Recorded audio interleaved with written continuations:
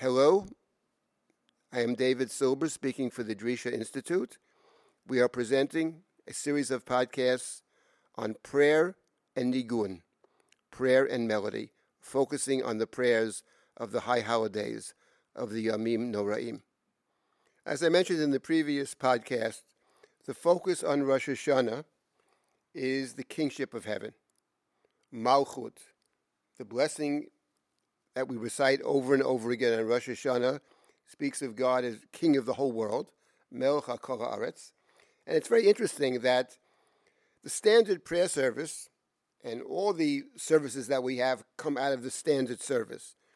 The standard service, the everyday service, the festival service, has two main components. One is the recitation of the Shema, together with its attendant blessings, and the other is the silent prayer, the Amidah. Rosh Hashanah is no different in that respect. Leading up to the recitation of the Shema are what is known as Psukei de Zimra, verses of praise. They are recited typically every day and a more expanded version on Shabbat and the festivals. But it's interesting, where does the prayer leader begin? So on Shabbat, the prayer leader begins towards the end of this section of Psukei de Zimra with Shochein Ad. On the festivals, the prayer leader begins with the words Ha'el b'tatzumot uzecha. But on Rosh Hashanah and Yom Kippur, the prayer leader begins with the word Hamelech, the king. And there's a practice, actually, that the one leading the service says the word Hamelech from their seat and then walk towards the place where they will be leading the service. Hamelech. So Rosh Hashanah, we say in the very beginning, Hamelech, it's a day of God's kingship. Let's listen to a nigun coming out of the world of Mudgets, played by Andy Statman, which reflects, I would say, the coronation of the king. It's a regal nigun.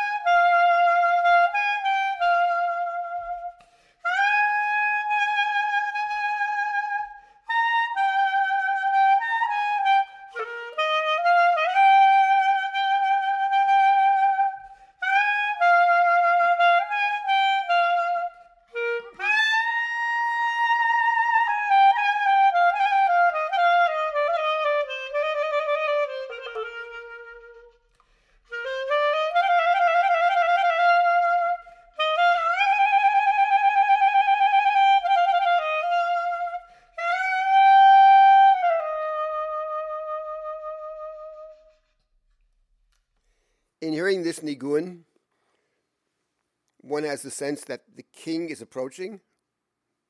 The king is coming to our space. And it's important, I think, to reflect upon what that means. What does it mean to say that we are enthroning God on Rosh Hashanah? Part of it has to do with seeing ourselves as living in God's world. We typically see the world in which we inhabit as our world.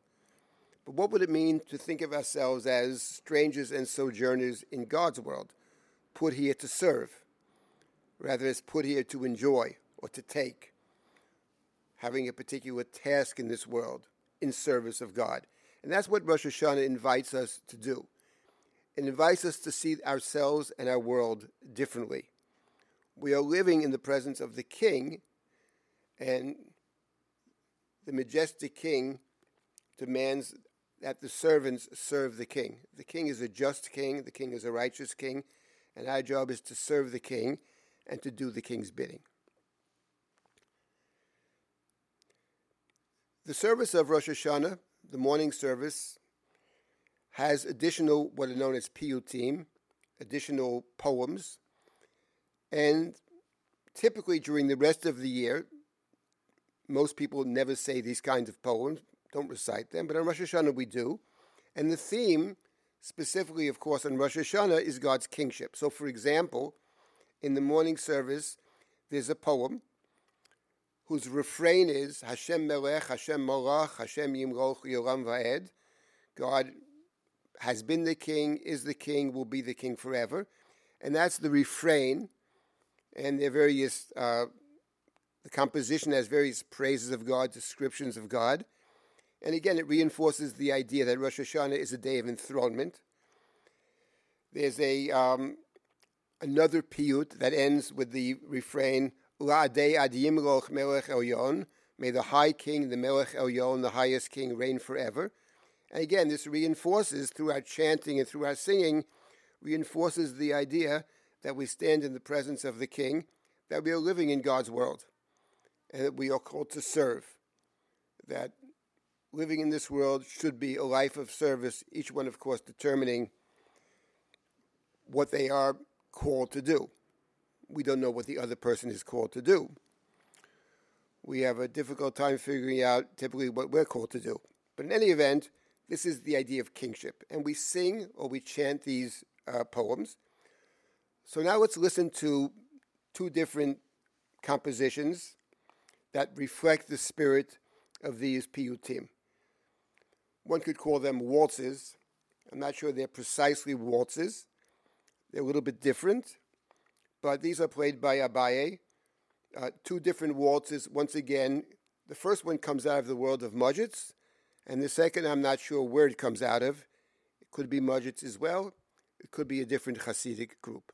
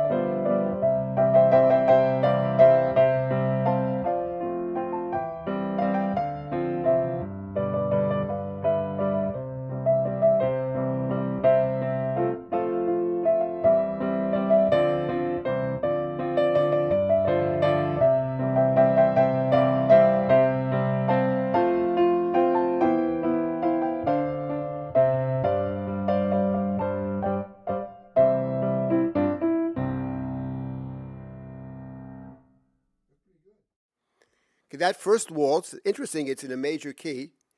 It's a kind of exuberant waltz, very positive. The king is here. Long live the king. And now we come to a second waltz coming out of the world of Mudgets, and that's different. That is in a minor key, which is typical of Hasidic music, and evokes a completely different feel to it. The king may be here, but the king is not fully the king. The king is not recognized as king. We pray that someday the world will come to recognize the king and act accordingly, but we're not there yet.